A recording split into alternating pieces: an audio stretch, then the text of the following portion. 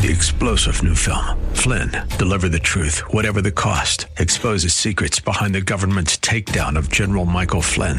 Flynn knew what the intel world had been up to. He ordered the first audit of the use of contractors. This set off alarm bells. He told the truth. He was the most dangerous person for Donald Trump to hire. They had to get rid of Flynn. Flynn, deliver the truth, whatever the cost. Available now. Watch it today. Go to salemnow.com. salemnow.com. Welcome back, everybody. You are listening to Southern California Live here on KKLA. We're so glad that you're joining us today and hope that you're staying dry out there. It is a wet one out there. We hope you're being safe on the roads. But I'm your host, Ed Carlson. It's been a pleasure to be with you the last couple days. It's always a pleasure. And I just want to take a moment, too. If you don't see all the amazing people that are at work here in the studio. Wilbert, our sound engineer, does a tremendous job. He is incredible. And so, sometimes just send in an email telling all the people behind the scenes how grateful you are for them because they do a tremendous job. Well, I hope that you've been encouraged so far today, but we want to continue to hear from you. We had a great call earlier as well from Bryn in L.A., but we want to hear from more of you. We're going to get into a hot topic right now. But before we do that, let me give you the number. It's 888-52-TALKS. That's 888-528-2557. You can also now, which is fairly new, you can email us at SoCalLive@KKLA.com. That's SoCalLive@KKLA.com. And if you'll send that in, we'll get it. And if it comes in soon enough, we'll actually, Wilbert and everybody will get that to me, and we'll be able to even bring that up on the show. So if you don't want to be on the air, that's fine. You can just send that in. But I want to jump into a huge topic today. I woke up today and I said, well, today's going to be an interesting day to my wife. And I said, it's going to be fun. I love this topic. And that is a topic of homosexuality and really all things LGBTQ. I sometimes just hate just to say the word homosexuality because with that comes some different thoughts, but all things LGBTQ. And what does the Bible say about that topic? Because at the end of the day, it's kind of what I was saying to our earlier caller. We can make up whatever we want and try to think that whatever our truth is truth. But the reality of it is there is absolute truth. And that absolute truth comes from God himself. And so we're going to be talking a little bit about that. But even more importantly today, we're going to focus on what I've been noticing in our world or in our cultures, maybe a better way to say it, over the last, say, year or two. But it really has kind of taken forefront. And that is the issue of the transgender part of the LGBTQ. Homosexuality has been around a long time. LGBTQ movement has, of course, strengthened and gotten bigger over the time. I mean, I remember back in I believe it was the 80s when Rock Hudson died. And, that was kind of the first time we started hearing about stuff and about homosexuality. And it was kind of a taboo subject and nobody talked about it. For sure, churches didn't talk about it. But now we are face to face with a very powerful cultural idea. And we're going to be talking about that. And I brought in a special guest today that I am so glad that he's here. I've read his books over the years and just got through reading. In fact, we'll talk about one of those books in a little bit. But my friend Joe Dallas is an author. He's a conference speaker and pastoral counselor. He's the founder of Cloudfire Ministries in Tustin, California, which is a counseling ministry for men dealing with sexual addiction and other sexual relational problems. He also serves on the elder board of Mesa Church and received his master's degree in Christian counseling from Vision University. Joe is a member of the American Association of Christian Counselors and hosts a weekly video podcast, we'll talk about that as well, called Christians in a Cancel Culture, and a weekly Facebook Live teaching series called Sound Doctrine Bites. Joe has authored 9 books and is a contributing writer for the Christian Research Journal and the online magazine The Stream. His articles have appeared in Christianity Today. He had the cover story in June of 1993, the Journal of Christian Healing, and the Southern California Christian Times. I remember that. His work has also been featured in the Los Angeles Times, Moody Monthly, New Man Magazine, and the Boston Globe. Dallas has represented the Christian viewpoint through a number of media appearances, including Focus on the Family, Family News in Focus, the ABC Evening News, the Bible Answer Man, New Life Live, the 700 Club, Jay Sekulow Live, and Concerned Women of America. Joe, maybe even more importantly, is the father of 2 sons. And he and his wife, Renee, reside in Orange County, California. Joe, man, welcome to the show. Hey, thank you for having me, Ed. It's a pleasure. It is so good to have you. And, I'm always amazed at how, when we're getting ready to do a show, I start planning for shows weeks in advance. And it's always interesting how God puts it together. And the guests that actually kind of fall into place. And so a couple months ago, I had thought about you, but it just kind of didn't work out. We had some other guests that come on. It was a perfect fit. But today's a perfect fit for you to be on here. But, Joe, what I want to do, I don't want to waste any time. Tell us your story going back to the very beginning of how God has brought you to where you are today. You've written books.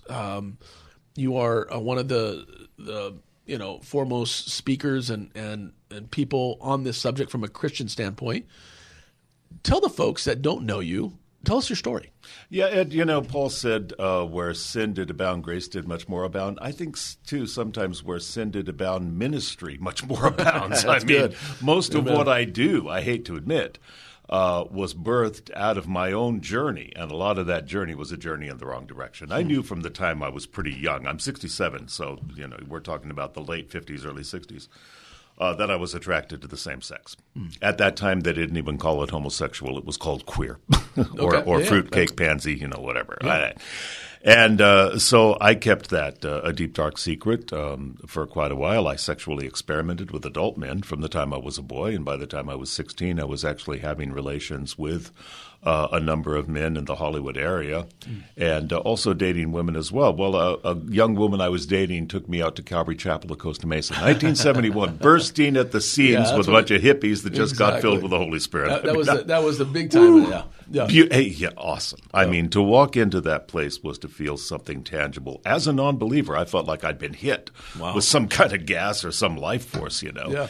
And I wrestled with conviction for a few months and finally said yes. I was born again when I was 16, on fire for God. Actually, believe it or not, went into full-time ministry by the time I was 18. Wow. Now, you got to understand the times, Ed. That was during the Jesus movement. Everything got raised up quickly. We thought the Lord was coming Tuesday.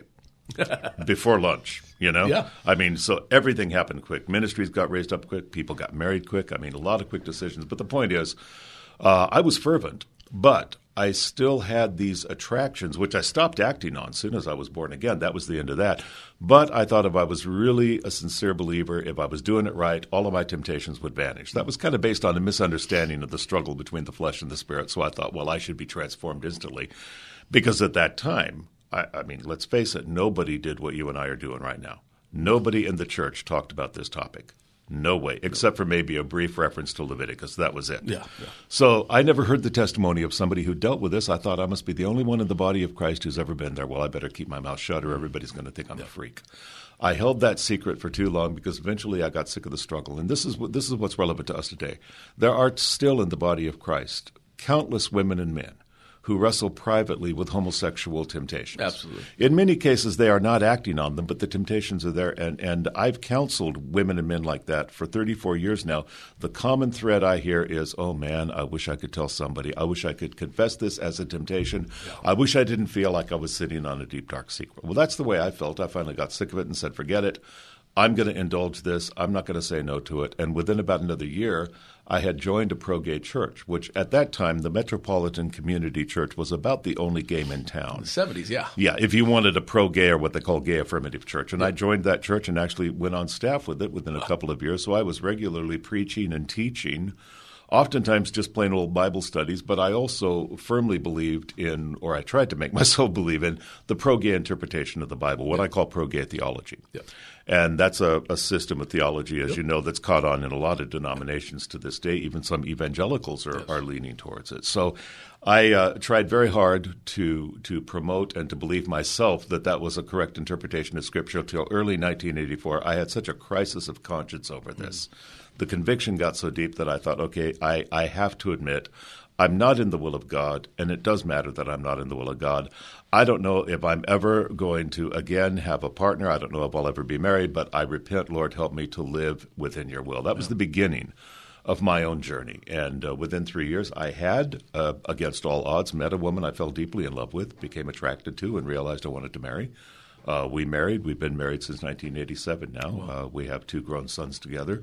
And it was around the time shortly after we married also that my own ministry in working with men who were wrestling with this started to take off. And that's when I realized one of the biggest secrets, at least at that time, and maybe even to this day in the modern church, was the fact that there were people within it who wrestled with deeply ingrained sexual desires they didn't want to have but didn't know what to do anything about. Yeah, and my heart That's breaks what led for to people my like work. that. I mean, my heart breaks for people like that because I understand. Well, I don't fully understand, but I understand their just desire to just, man, I got this struggle, and I've always prayed, God, make me a pastor, make me somebody, a leader that people feel comfortable coming to me and saying, hey, Ed, I need your help. You know, if we in the church are not those type of people, we've lost completely what Jesus was all about. Jesus, the creator, the most holy one of all, had people around him that were, I mean, you want to talk about roughnecks. This was a motley crew. Yeah, a motley crew. Who knows what sins they had, right? Yeah. We know that they had problems with their mouths and probably much other things. Let me just say this. So for those of you that are just tuning in, this is Ed Carlson, and you're listening to Southern California Live here on 99.5 KKLA, and we're discussing with Joe Dallas the homosexuality movement. We're listening and talking to about his story. If you want to get on the discussion, give us a call right now at 52 Talk 1-888. Let me get that straight. 52 Talks. That's 1-888-528-2557, or shoot us an email at SoCalLive@kkla.com. I know we've come a long way, Joe, in the church, for sure. You just talked about that. I mean, back in the 70s and 80s, forget about it, right? Yeah. I mean, things you'd hear from the pulpit were derogatory terms at best. But we have a lot of growth too that we need to go towards. Sure. But how would you compare the way the church in 2021 is responding to the LGBTQ issues in contrast to the way it did when you began your work? Let's say in the 80s, even when like you got married and all that stuff. But even then, listen, I didn't hear really about. I had to do. Well, this is how sad it is. I didn't hear about it when I went to Bible school. We didn't look into it. We didn't. None of that. I had to do my own research for the last 10 years. Yeah. You know. So talk about that just shortly.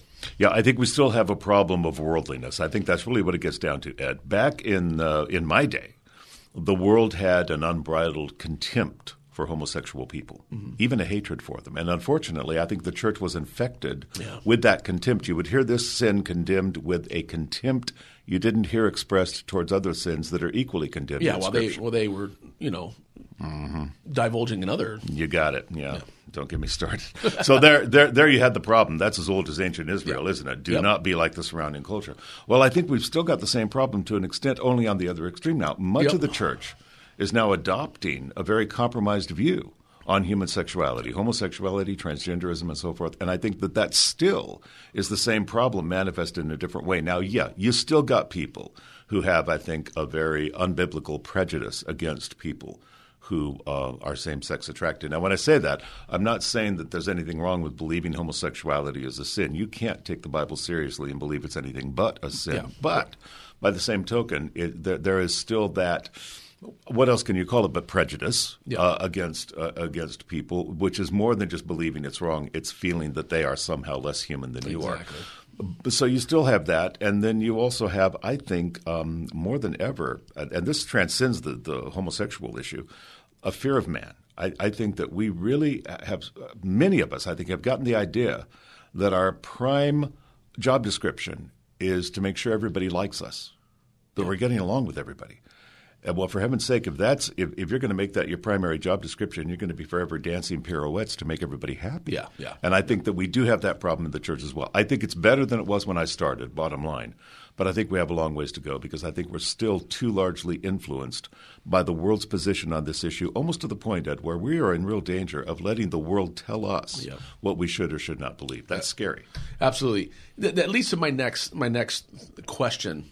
And I have some strong thoughts on this next question. It'll be impossible for me not to give some of those thoughts after you respond to this question.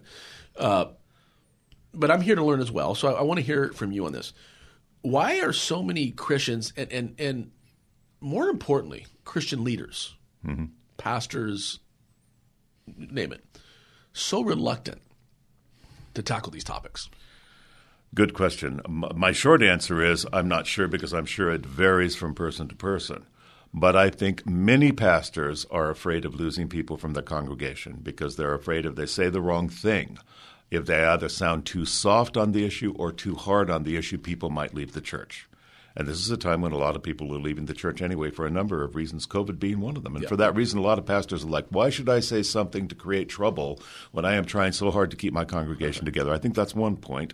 I think another point is similar to what you brought up earlier, Ed. A lot of pastors know where they stand. They know what Scripture says. But this was not something that they studied in seminary. It's not something they've talked about much, so they're not sure how to stand. They know where they stand. But the question is, well, how do I stand? What do I say without sounding judgmental? How do I minister? How do I even distinguish between the homosexual who is practicing that sin and celebrating it versus the person who is quietly struggling against it in the church but knows it's a sin? So I think for those reasons, too, a lot of pastors are intimidated by the subject, and I think some people find the whole darn thing just one big inconvenience, because it is. It's quite a can of worms. And I really believe. See, here I go, and I want to be careful because we're going to come up against our first break here.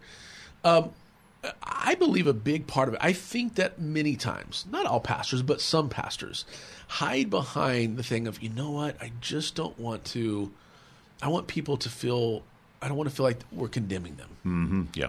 And so they hide behind that. But the reality of it is, I think, for many pastors, which concerns me, is that they haven't done their own homework. They know that the Bible says that it is a sin, but the reality of it is that the homosexual, the LGBTQ community has done more homework than they have. Got it. And so when they come up with their responses, pastors are like, uh-oh, I don't know how to respond to that. They just said that what that word means, and in the Greek or in the Hebrew is, I've never even heard that before. And that scares me, because I look at it like this, and I'm not a perfect pastor, my wife will tell you. But what I do know is when we step behind the pulpit there, we are the oracle of truth for God. We are God's mouthpiece to his people. Right. We have this high responsibility, this holy responsibility to present what we used to call, there's a lot of churches that used to be called the Assemblies of God, the full gospel. Right. And I feel like we're not at times giving the full gospel, because whether it's being lazy or whatever the case may be. And I'd love to hear from some of you pastors as well on this. I'm not demeaning any pastor. I'm just saying we have a problem here. Yeah. And if we continue not to do our homework and to seek the heart of God and the face of God on this, and to present the truth of God's word on this issue, we're going to have some problems. And we're going to have to account for that someday. What does the Bible say? Teachers will have even more accountability to God at the end of the day. So I know we have a call. We're going to get Melanie. What I'm going to do, if Melanie can just hold off till the next one. That's a great, I love this. I love what she wants to call about. So Melanie, hold on with us through the next break, which will be, so we'll get to your call here in just a few minutes. Real quickly, in about a minute, because I want to move to, we got this call and I want to move to some other things. What are some of the most common mistakes believers make when they find out their loved one is gay, lesbian, or transgender? Oftentimes they think it's their fault if it's a parent, if a son or daughter comes home, says I'm gay or I'm lesbian. Oh my gosh, what did I do wrong? Which may have nothing to do with it. Yeah. Another very common mistake is thinking, oh, well, somehow I have to figure out a way to change you rather than expect God to do the changing. Mm-hmm. Another is the mistake of thinking that they'll be able to talk them out of it. That is not the case. Now, on the other hand, a lot of believers make the mistake of thinking they shouldn't say anything, and I think they should speak the truth. One of the things you want to say is, hey, I believe you're outside God's will. In fact, I know you are, and I want to know how you reached a point of believing that this could be acceptable to God. That's a reasonable question to ask. Absolutely. And I think it's reasonable to set boundaries when boundaries are called for. I think it's reasonable to point out, I love you and I will always love you, but do not mistake love for approval. Do not put me up against the wall and demand that I approve of something or agree with something that I don't agree with. Yeah, that's great. I love it. That's a great one. Well, what a powerful topic. I know that many of you that are listening right now have a lot of questions, and we want to get to all of those. We've got some calls that are beginning to come in here. Please give us a call. That's what this show is called. It's called Southern California Live because we're live, which means that we can take your calls. And you can call in if you got a question. Maybe you have a burning question that you've been having for a long time about this topic, or maybe even yourself. Maybe you've had some struggles yourself. Well, myself and Joe, of course, here being the expert, is here, and we can take your calls, and we'd love to answer some of your questions. And know this. You are loved. And I think that I just felt like somebody listening out there needs to hear that this is not an opportunity. This is not a time where we're here to bash anybody. We're just here to present the truth of God's word and to have some conversations with people and allow the Holy Spirit to do his work. And hopefully through that, we create a relationship that the power of God can move in your life. And that's really what it's all about. So the table's been set today. We've got a lot to talk about. We want to hear from you, Southern California, so give us a call at 888-52-TALKS. That's 888-528-2557. And there's some of you that maybe don't want to talk on radio live. That's fine. You can shoot us an email at SoCalLive@kkla.com, and our great sound engineer, Wilbert, will get that information to us, and we'll answer that question online. So don't go away. This is Ed Carlson. You're listening to Southern California Live. We'll be back in just a bit.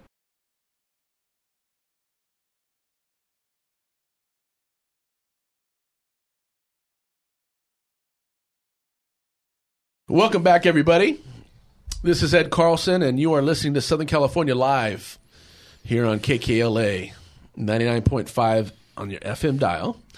I'm joined by my friend Joe Dallas as we talk about the LGBTQ movement and all things associated with that, and we're going to be moving into another side of that here in just a bit. But we have a call. We want to thank Melanie for waiting through the commercial break. But Melanie, are you there? Hi, how are you guys? Good. Melanie, thank you so much for calling, especially on a topic like this. And I read kind of what you're calling about, but for the listening audience and for Joe as well, tell us what's going on and let's see what we can help you with. Well, I just want to thank you guys for talking about it, because I feel that traditional churches, we don't really talk about this subject a lot. And I know that as a society in general, the youth, they're having a spiritual warfare right now with all this LGBTQ and all of this. And me, myself, and my husband have talked about it. We're a straight couple. We're happily married. We are leaders in our church. We're actually co-pastors. And myself, I have had some dreams about being lesbian or having lesbian encounters where I have never, ever in my life have ever dreamed about being with another woman. And I told my husband, I'm like, maybe God is trying to, or allowing me to have certain types of dreams so we could talk about it, because the devil is the father of deceit. So I feel that it is something that we need to talk about more in church. Yeah. That it shouldn't be like a taboo between brothers and sisters, or don't talk about it, we might hurt someone's feelings, because there's so many people having the same questions, going through the same things. Yeah. And I feel that we're just too scared to talk about it. Yeah, Melanie, first of all, let me just say thank you for calling, and thank you for, I mean this, thank you for being so honest and transparent and in the position that you're in. And man, that's what we need more of. Right, Joe? I mean, we need more of that, right? So, Joe, talk about that. That's maybe there's a lot of others out there that have had dreams about being with the same sex, and they that struggle. What's that all about? So what's your thoughts? Well, first of all, we should point out, if somebody is homosexual, a woman attracted to women or a man attracted to men, that is a conscious issue, not a subconscious one or an unconscious one. So it's not going to show up just in dreams. That's good. So right off the bat, I would never assume that someone has a problem in that area just because they dreamed about it. I mean, there are times people dream about killing people or flying or winding up naked at the mall. It doesn't mean they're going to do any of those things. I really believe when we dream, our id comes out to play, and it speaks in a very unfiltered language. And the bottom line is we don't understand a lot of what we dream about. It's very symbolic. It's very subconscious. So it's sort of a no man's land when we get into why people dream what they do. But you bring up a good point, Melanie. I think that one thing you can latch on to is the empathy factor, because we can realize that in the human experience, in our fallen state, and even as born-again believers who are new creatures in Christ, we still have the old nature we drag around with us. In that condition, There are any number of feelings we may have that we didn't ask for. And when we understand more what it's like to have a feeling you didn't ask for, you better believe that, yes, it makes you a more empathic person. It makes you, I think, better able to serve. And as a minister, I'm sure you appreciate that. I hate struggles. I don't like my struggles. I don't like where I've been. I wouldn't wish my story on anyone. But I'll tell you this. I am grateful for the way God has used my own struggles internally and externally to give me more of an appreciation for human frailty and more of a sense of the compassion that I believe Jesus has, as evidenced in the gospel when he looked on the multitudes with compassion. I think that's what that generates in you. Other than that, I don't think anybody could say definitively why you would have such dreams, but I like your approach to it. Somehow I think that the how is more important than the why. How I deal with my feelings is even more important than why I have them. What do I do with them? And what you're doing, it's redemptive, so I would say keep at it. That's great. That's great. Melanie, thank you so much for calling. Please call us again sometime again real soon. Joe, there's been a huge uptick, I'll call it, in the transgender lifestyle. Or perhaps better said, maybe the social acceptance of the transgender lifestyle. My daughter, who works for an organization, I'm not going to tell you what organization because I don't want to put her at risk, but she works with kids, 3rd and 4th graders, saying they desire to be called a different pronoun than their gender-specific pronoun that they were born as.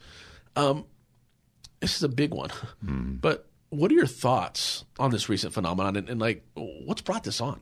Well, Melanie's call set the stage for this, Ed, because what she pointed out was that people may have feelings that don't necessarily define them. I certainly wouldn't have taken that call and thought, oh, we're talking to a lesbian. We weren't, not by any means. By the same token, plenty of people who are saying, oh, I'm transgender. Oh, I'm transsexual. Oh, I want to be called by a different pronoun. Really are not transgender. They're experiencing either temporal confusion, some sort of emotional transition, or in many cases, I hate to say it, but these days there's a certain status attached. There is. To having a minority status. So if you say, well, I'm transgender or I'm bisexual or I'm asexual or whatever, it's like, oh, okay, well then you are probably some kind of a victim. You are in a special category. You're very brave to admit you have that going on.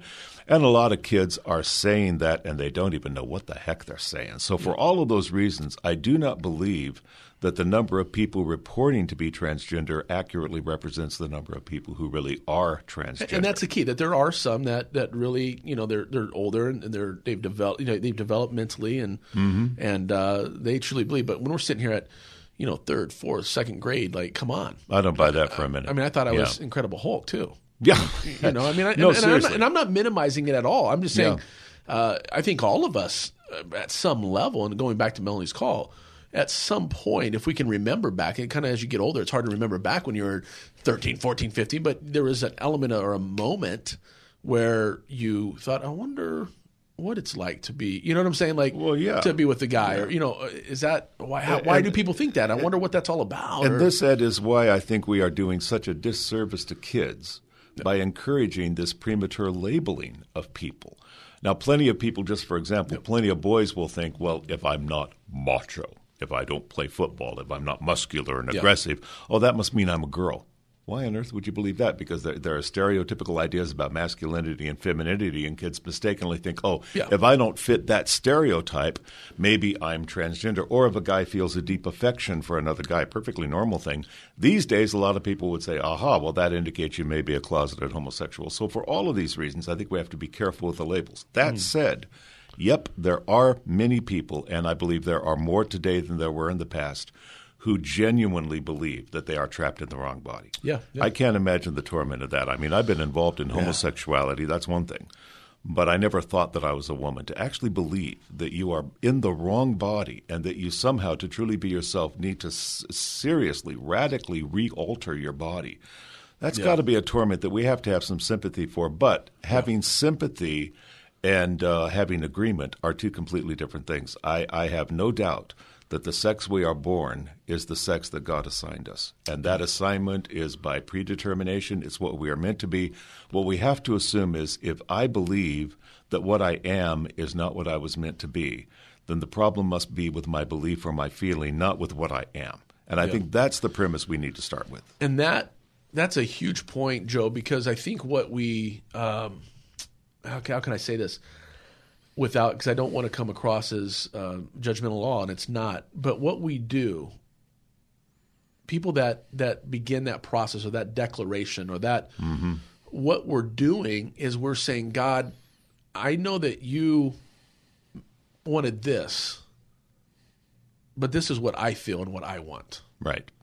And it kind of straddles a little bit. And I know it's there's so much we could talk about on the emotional side and the psychological side, all that stuff. We don't have time for that. But there is a little bit of a straddling of taking the seat of God and beginning to make determinations on what your life is supposed to be. Absolutely. God determines that. I have often said that transgenderism is, in essence, a usurping of divine authority.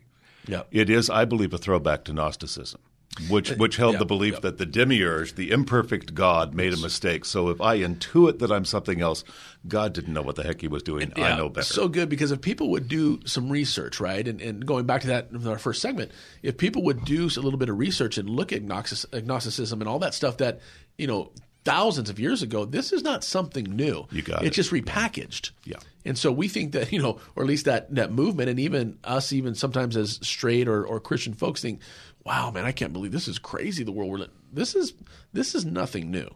It's just repackaged differently.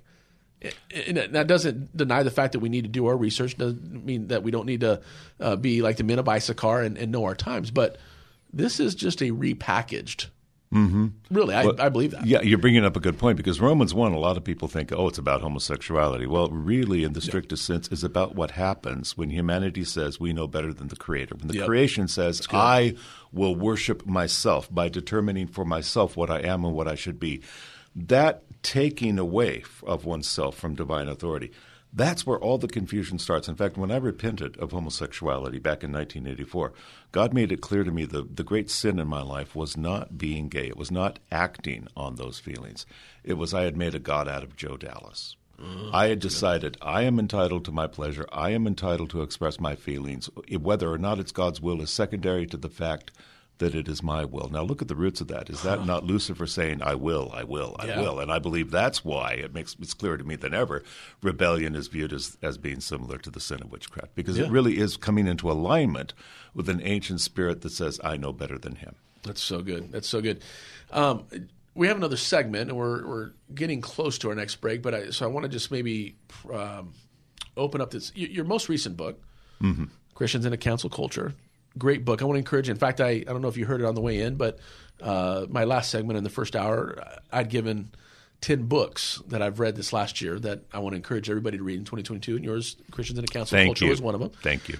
So I want to encourage you, if you're listening out there, go pick it up. Christians in a Cancel Culture by Joe Dallas. It is tremendous. It is a book that every pastor, I think, needs to read. It's tremendous. But when we get back, I want to get into your most recent book, and I want you to tell us a little bit about it, what spurred it on. And I have actually, especially from Chapter 9, so that you know that I've read this. Chapter 9 actually brings up a lot of what we're talking about today. And so it's such a great chapter.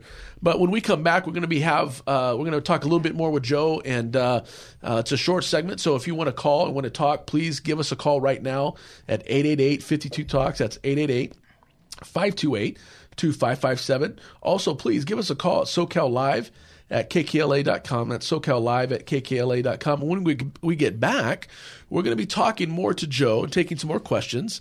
But also, we're going to take a look at my body versus myself, discussing transgender. And so we're going to get a little bit more into it. And so thank you so much for listening. We love you. We got some great stuff ahead for you just in a couple minutes, so don't go away. This is Ed Carlson. You're listening to Southern California Live here on KKLA.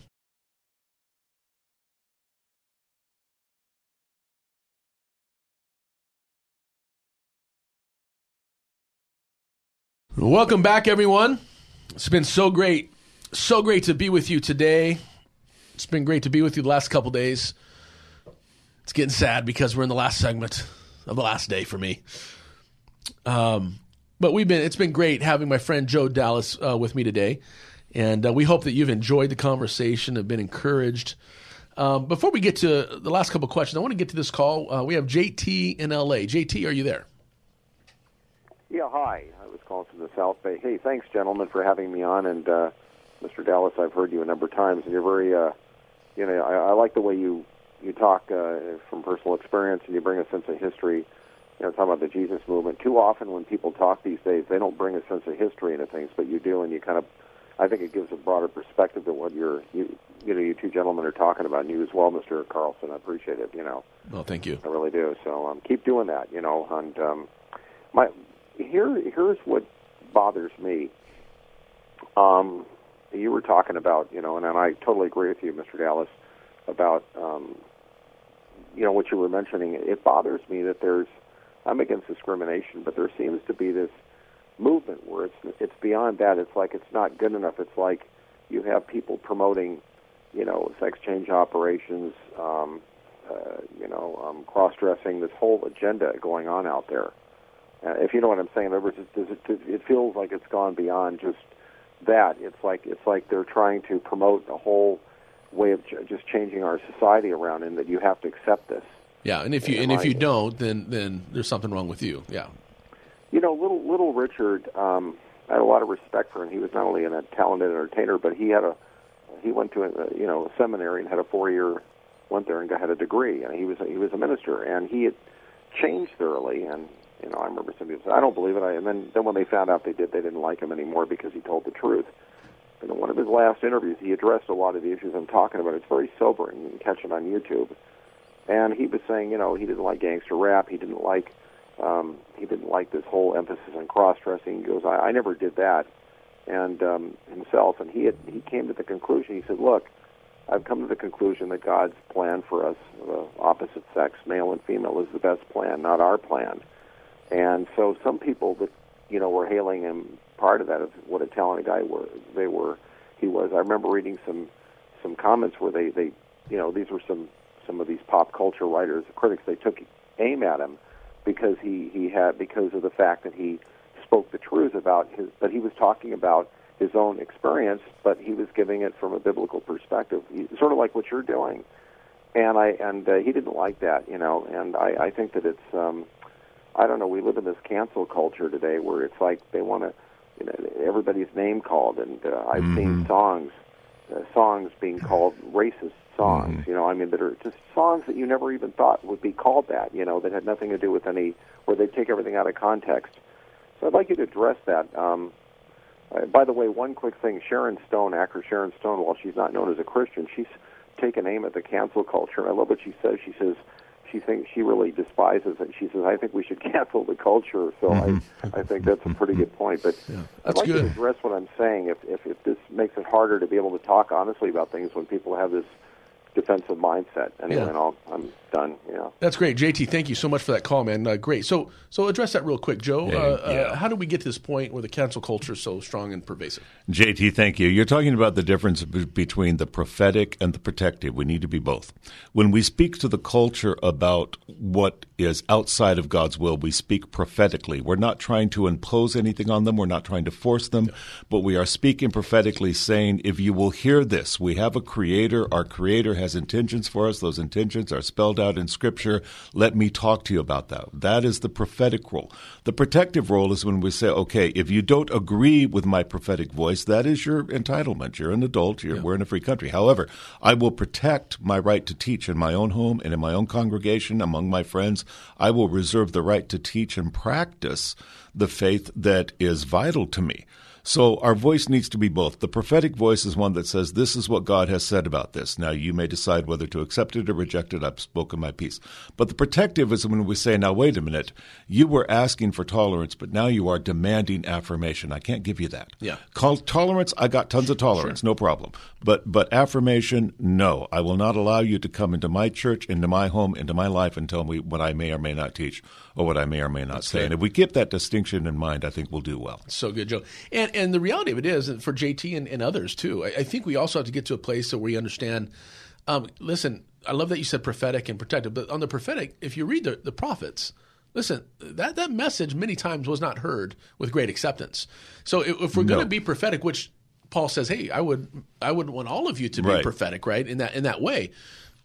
Realize you are going to be hated. You are going to be talked about. And so let's not let's not kid ourselves and say, oh my goodness, I can't believe the world's not accepting this message. The world hasn't accepted the message for a long time. That's why a Savior is going to come, and Christ is going to come and establish his kingdom, because he finally goes, okay, enough's enough. Ed, this is where a lot of Christians wring their hands and say, oh my goodness, I must have said something wrong because people are mad at me. No, are you kidding? That's the legacy of the church. That's the legacy of the faith. We don't want to be jerks, but let's never assume that because we were not well received, we must have said the wrong thing. Exactly. I love it. In chapter 9 of your book, Joe, Christians in a Cancel Culture, and I want to talk a little bit about this. The chapter is entitled My Body versus Myself, discussing transgender. Talk to us a little bit about that chapter for the folks that are listening. This is a hard subject to talk about. I wrote the book, in fact, to equip believers to articulate what they already believe. Yeah. I think most believers already believe that God created us male or female, and whatever he created us, that's what we were intended to be. Now, if somebody's inner self, their soul, if you will, is at odds with the body God gave them, then the problem is with what's happening in the soul. Trying to change the body is not going to change what the person really is. You can change your body. You can't change your DNA. You will still be a male. You'll still be a female, and that's the end of it. So what we're trying to do is to speak reality to people who are trying to impose upon themselves basically a myth, the myth being that you can become what you are not. Yeah. And that's why we talked earlier about the spiritual ramifications of this. Only God can speak into existence what is not. I cannot just say, I identify as a millionaire, therefore I'm a millionaire. My bank will tell you something entirely different. I don't care how much I identify. We're taking the place of God. That's exactly it. And we're not changing ourselves. We are only changing ourselves cosmetically when we alter our bodies. There are too many examples of people who've done that and regret it. So for that reason, I believe this has become actually a very dangerous movement. People have the right to do what they wish to do as adults. Sure. They certainly don't have the right to tell our kids that they should do it, and they don't have the right to tell the rest of us that it's the right decision. And you have to affirm this, and if you don't affirm it, there's something wrong with you. Yeah. Real quickly, what are some of the main challenges that you think that we'll be facing regarding these topics in 2022? I think most of the challenges are going to come from within, Ed. I think that the culture may come against the church, but that's been the case. It's really been more the rule than the exception, and that has not weakened the church. What does weaken the church is when we have compromise within the church. One of our biggest challenges, I believe, is going to be for us to examine ourselves. Whenever there's real reformation, there is self-examination. We have to look at the problem of pornography in the church. We have to look at the problem of unforgiveness within the church. We have to look at the problem of moral compromise in the church. Get our own act together. I think that's one area we have to. And another, we're going to have to get back to a didactic, disciplined study of the Word. We've got an epidemic of biblical ignorance. Now, your biblical discernment, that's like your immune system. The terrible thing about AIDS is the immune system breaks down. Diseases that would otherwise not affect you will affect you, and they will even kill you. The same is true of biblical discernment. When we're well-grounded biblically, we're studying the Word, we are immune to many of the false teachings and heresies that Christians are now susceptible to because of lack of biblical discernment. The culture is pushing us against the wall saying, you must convert, because the culture has largely converted to a viewpoint that's the antithesis of the Judeo-Christian view. Now the culture is saying to the church, everybody else is converting, you need to convert too. Now, we in America are accustomed as a church to basically coming to a tea party. Yeah. The culture is showing up suited up for a football game. That's right. Okay, we're coming to a playground. That's exactly, and they're ready for battle, and we're wondering what happened. Okay, exactly. This is where this. In fact, the whole reason I wrote that book. I never set out to talk about culture wars and cancel culture conflicts, but I learned the hard way that we're in the position Nehemiah's men were in. You're going to build with one hand, keep ministering, serving, and loving, but you're going to have a weapon in the other hand because you're going to have to defend your right to build what God has given you to build. That's so good, so good. Joe, as we close, and I want to just, if you could take a minute or so, I want to give the floor to you. Amidst all of the nonsense, I call it nonsense, that the devil's thrown at this world in the form of sexual immorality, it's easy for us to sit here and know why it's wrong according to what God has to say. But the reality is that there's many, even those that are listening, that struggle with their sexuality. Sure. Where does one find hope in the midst of their struggle?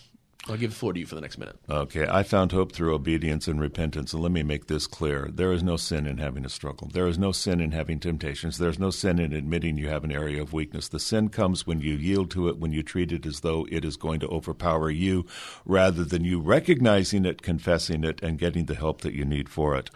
Look, if everybody who in the church who wrestles with some kind of internal sexual struggle turned green tomorrow, the whole body of Christ would go into shock. Yeah. You are anything but alone, no matter how lonely you feel in all of this. For heaven's sake, ask for help. Go to your pastor, go to a trusted friend, go to someone you feel safe with, bring it out into the light, and find the relief of at least not feeling you are isolated in the midst of all of that. And then you really need to get back to looking at what the Scripture says about the struggle between the flesh and the spirit, and the fact that the presence of sin does not mean sin has dominion over you. It does not. You don't need to yield to it. Joe, incredible. Thank you so much for joining me today. My pleasure. I'd love to have you back. Pleasure. Thank you. I'd love soon. to. Yeah. Absolutely. I want to say this to everybody that's listening. Regardless of the circumstances, there's hope. First and foremost, that hope comes from God. But I said this at the end of yesterday, and it's actually perfectly fits today. And I want you to remember two truths.